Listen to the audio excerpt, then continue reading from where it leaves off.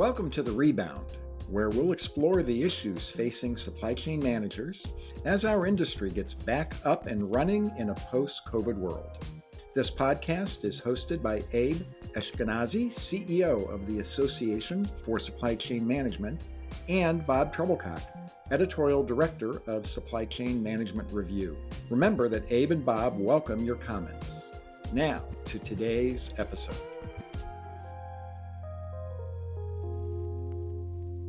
Welcome to today's episode of The Rebound, what we learned from the last recession. I'm Bob Treblecock. And I'm Abe Ashkenazi. Joining us today is Morgan Swink. Morgan is West Chair and Professor of Supply Chain Management at the Neely Business School of Management, Texas Christian University. He's also a frequent contributor to Supply Chain Management Review and ASCM. If you watched the movie The Perfect Storm, you might remember that George Clooney's crew faced the convergence of three storms, any one of which might have sunk their ship. As supply chain professionals, we're in the same boat as those fishermen. We're contending with a health crisis, a financial crisis, and now social upheaval. Any one of the three would be challenging enough. You put them together, and we're all wondering if we'll get safely back to shore. But at least when it comes to the financial crisis, there are lessons we can learn from how companies handled the 2008 recession and recovery. Those are what Morgan will share with us today. And with that, I'm going to let Abe get us started. Thanks, Bob. And welcome, Morgan. Thanks. So let's dig into a little bit, Morgan. We've got, obviously, as Bob pointed out, some significant challenges, both on the humanitarian as well as on the economic side. And there are things that we've learned, obviously, from past disruptions that can be, actions that can be taken both before as well as during and then after recessions. And so from your perspective, the impact varies by industry as well as by the various functions and each of the phases, both before, during, and after. Give us some of your, insights into why this was important for you as a research topic, and then more importantly, what did you learn out of that? What are the high-level learnings that you got? Well, thanks, Abe and Bob, and it's great to be with you today. Appreciate the opportunity to share some of the research I've done.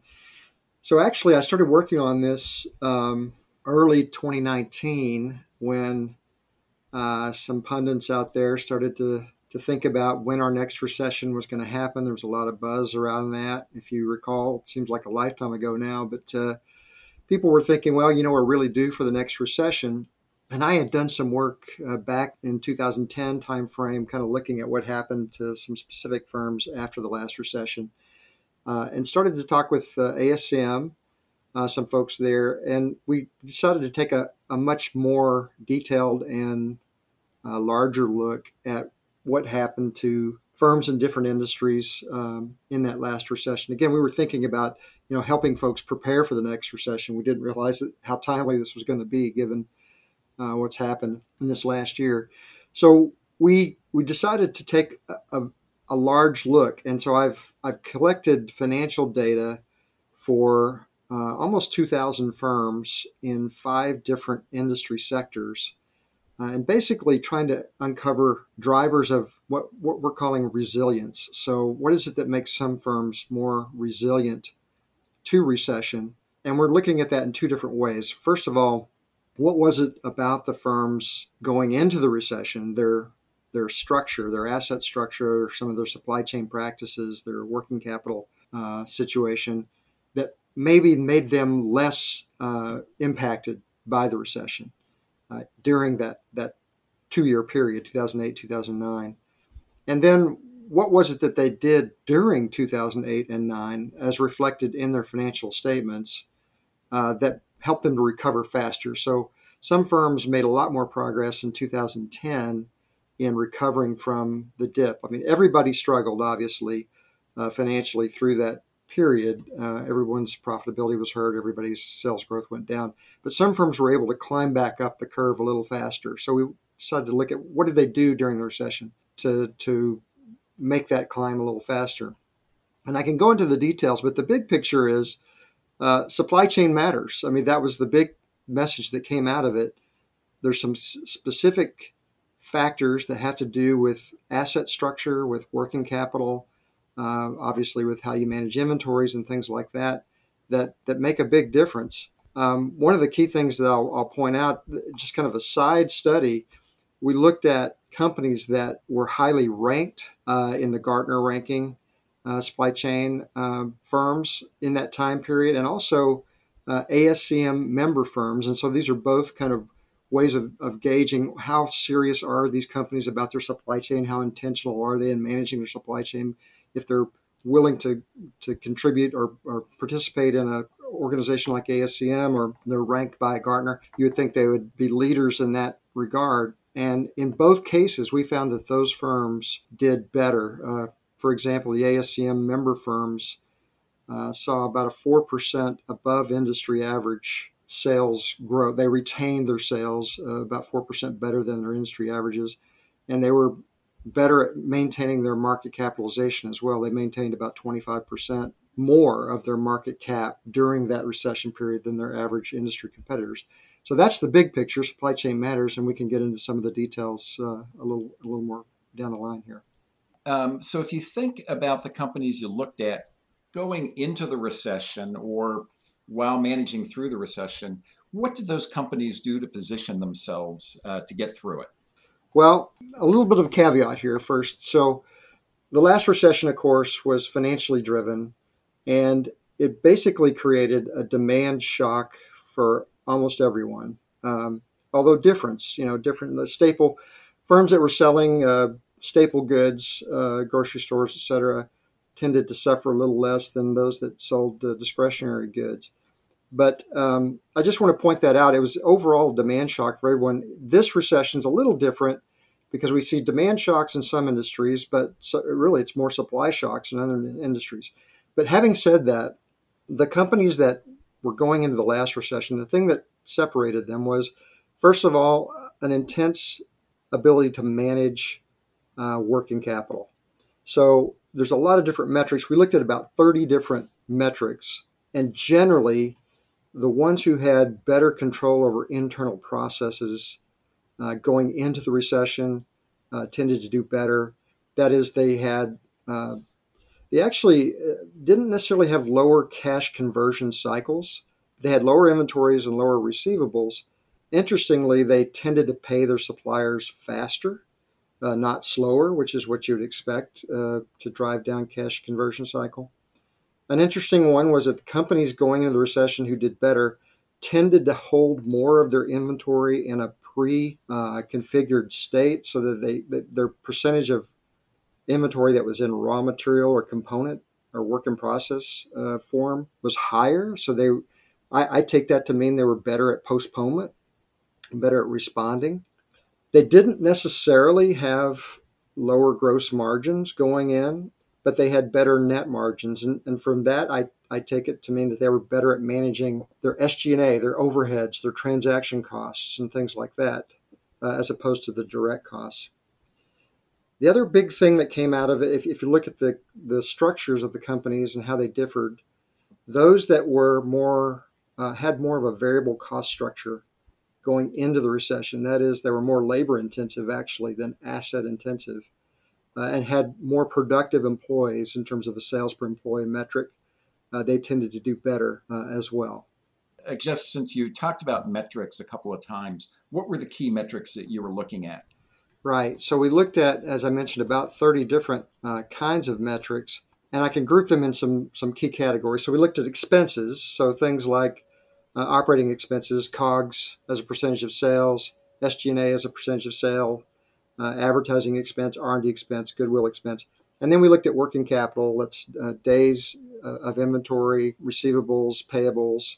And then we looked at the asset and debt profile, so things like asset to employee ratios, cash as a percentage of assets, inventories, of course, plant, property, and equipment as a percentage of total assets, depreciation, debt to equity, and then some productivity measures, sales to assets, sales to plant, property, and equipment, and sales to employees. So those are all the things that we looked at to see if there were key differences that drove outcome performance differences. And then on the performance side, we looked at sales growth, we looked at profit, some different profit measures, but mainly return on assets, and then some market value aspects, such as market cap. So market cap is the number of shares, stock shares outstanding times the average price of the share. And that's a measure of both the intangible assets or value of the company as well as the book value. It's really interesting, Morgan, on some of the activities that the organizations took, prior to the recession in terms of their nimbleness and agility. And I think you're identifying a number of those critical success factors. Give me a sense of what you're seeing on, sort of during and after. What are they doing to recover if they've, some of the activities that they've taken prior to the recession, but they find themselves, maybe they haven't taken all of the necessary steps to respond to it. What are you seeing in terms of some of the responses that companies are having while they're in this particular recession or this pandemic? Right. So again, what we looked at was how did investments, working capital, asset structure, how did those things change during the recession? And then which of those changes seem to be significantly correlated with a faster recovery after the recession? And the things that popped out, first of all, the firms that were most resilient in terms of recovering faster showed pretty dramatic differences in their ability to recover. They recovered their profitability at about 12% rate greater than the laggards. They grew sales faster. They recovered their market cap faster. One really interesting thing is that these companies actually grew market share through the recession and post-recession, whereas the vast majority of other companies lost market share. So some of these more resilient firms were able to capitalize on that. Now, what is it that made them resilient? Well, they were among the fastest in terms of cutting expenses first, lowering operating expenses, specifically cost of goods sold and SG&A. So that's both direct cost and indirect cost. They were really good at lowering working capital, that is inventories and sales. Again, they did not necessarily slow down on payments to suppliers. In fact, many of them paid their suppliers even faster. So you can see they made the effort to protect perhaps some of their suppliers during the recession. They were able to spin off certain assets. We saw in terms of the PPE to asset, that's plant, property, and equipment to asset ratio. They were able to shed some non-productive assets faster. They were able to lower their depreciation expenses. I'm not quite sure how to interpret that, but perhaps some of the assets that they divested or shed were things that they had a lot of depreciation expense on. They were able to increase productivity dramatically. This is probably the biggest. If you look at the absolute differences in the numbers, the sales to assets number, the sales to PPE number, the sales to employee number, they were able to really drive those metrics up substantially more, whereas almost all the others saw decreases in those productivity metrics. So I was interested, you talked a little bit about the laggards, versus the leaders, meaning that people who kind of led the way on this were able to take market share from the laggards. I wondered two things around that. One is, since you looked at different industries, was there, an industry that stood out in terms of being more resilient and recovering? And if so, do you have a sense of why? But within industries, was that sort of leader laggard phenomenon consistent? Meaning, regardless of the industry, the leaders tended to take market share over the laggards. The short answer is it was pretty consistent. These key differences were fairly consistent across leaders and laggards. The two things I would point out is I talked about working capital and then kind of fixed assets, right? And the fixed asset issue was more of a concern in the manufacturing industries, whereas working capital was a stronger driver in retail. So the five sectors that we looked at were oil and mining, the kind of extraction industries, manufacturing, communications, retail trade, and then services. And really the differences popped out between manufacturing and retail trade. And it makes a lot of sense. Manufacturing is where you're going to have more of the asset intensive PPE kinds of drivers. And so that's where that variable cost structure really seemed to matter a lot more there. Whereas in the retail trade, it's really just all about managing all that inventory and working capital and positioning it correctly. Morgan, let me move on to something that you brought up before, and that is the organizations that had the variable cost structure, specifically more labor, seem to outperform those that were more capital intensive.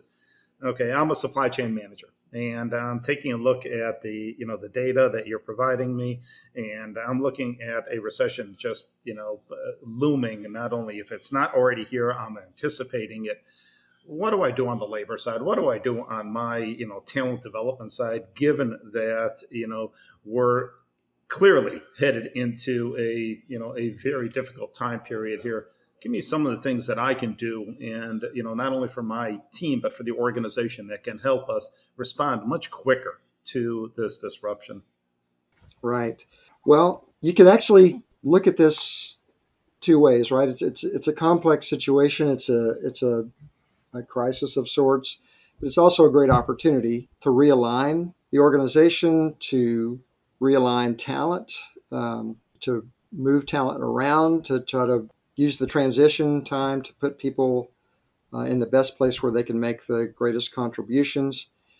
And then, while we're worried about expenses at this point, it's actually a great time to think about training and development. And in terms of repositioning or positioning the firm to be resilient in the next situation, whatever that might be, once we get through this one, I think there's a lot of merit to trying to develop a learning organization. So one of the things we see, again, through the data, although it's kind of indirect, but what we see is companies that are able to manage change quickly, to learn quickly, are the ones who are going to fare better in these very dynamic situations.